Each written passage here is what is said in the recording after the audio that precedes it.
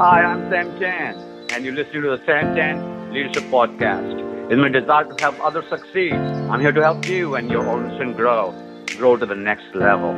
Thank you for joining me on this leadership journey. Let's get started.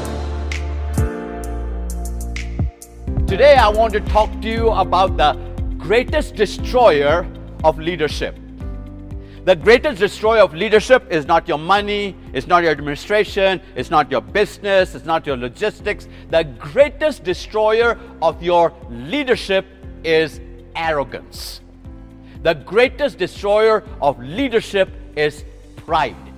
Because arrogance and pride say this: I am better. So for you to have a view of yourself that says, I am better, you got to put others down.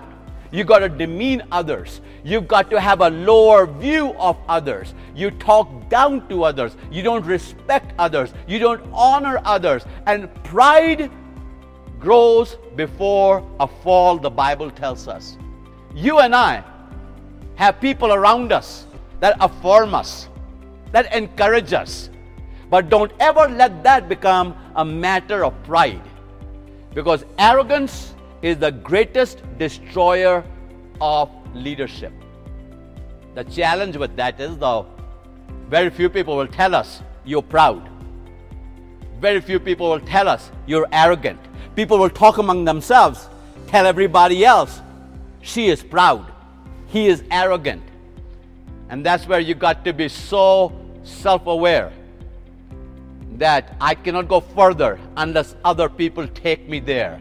And that humility, that dependence is the antidote to the greatest destroyer of leadership, pride.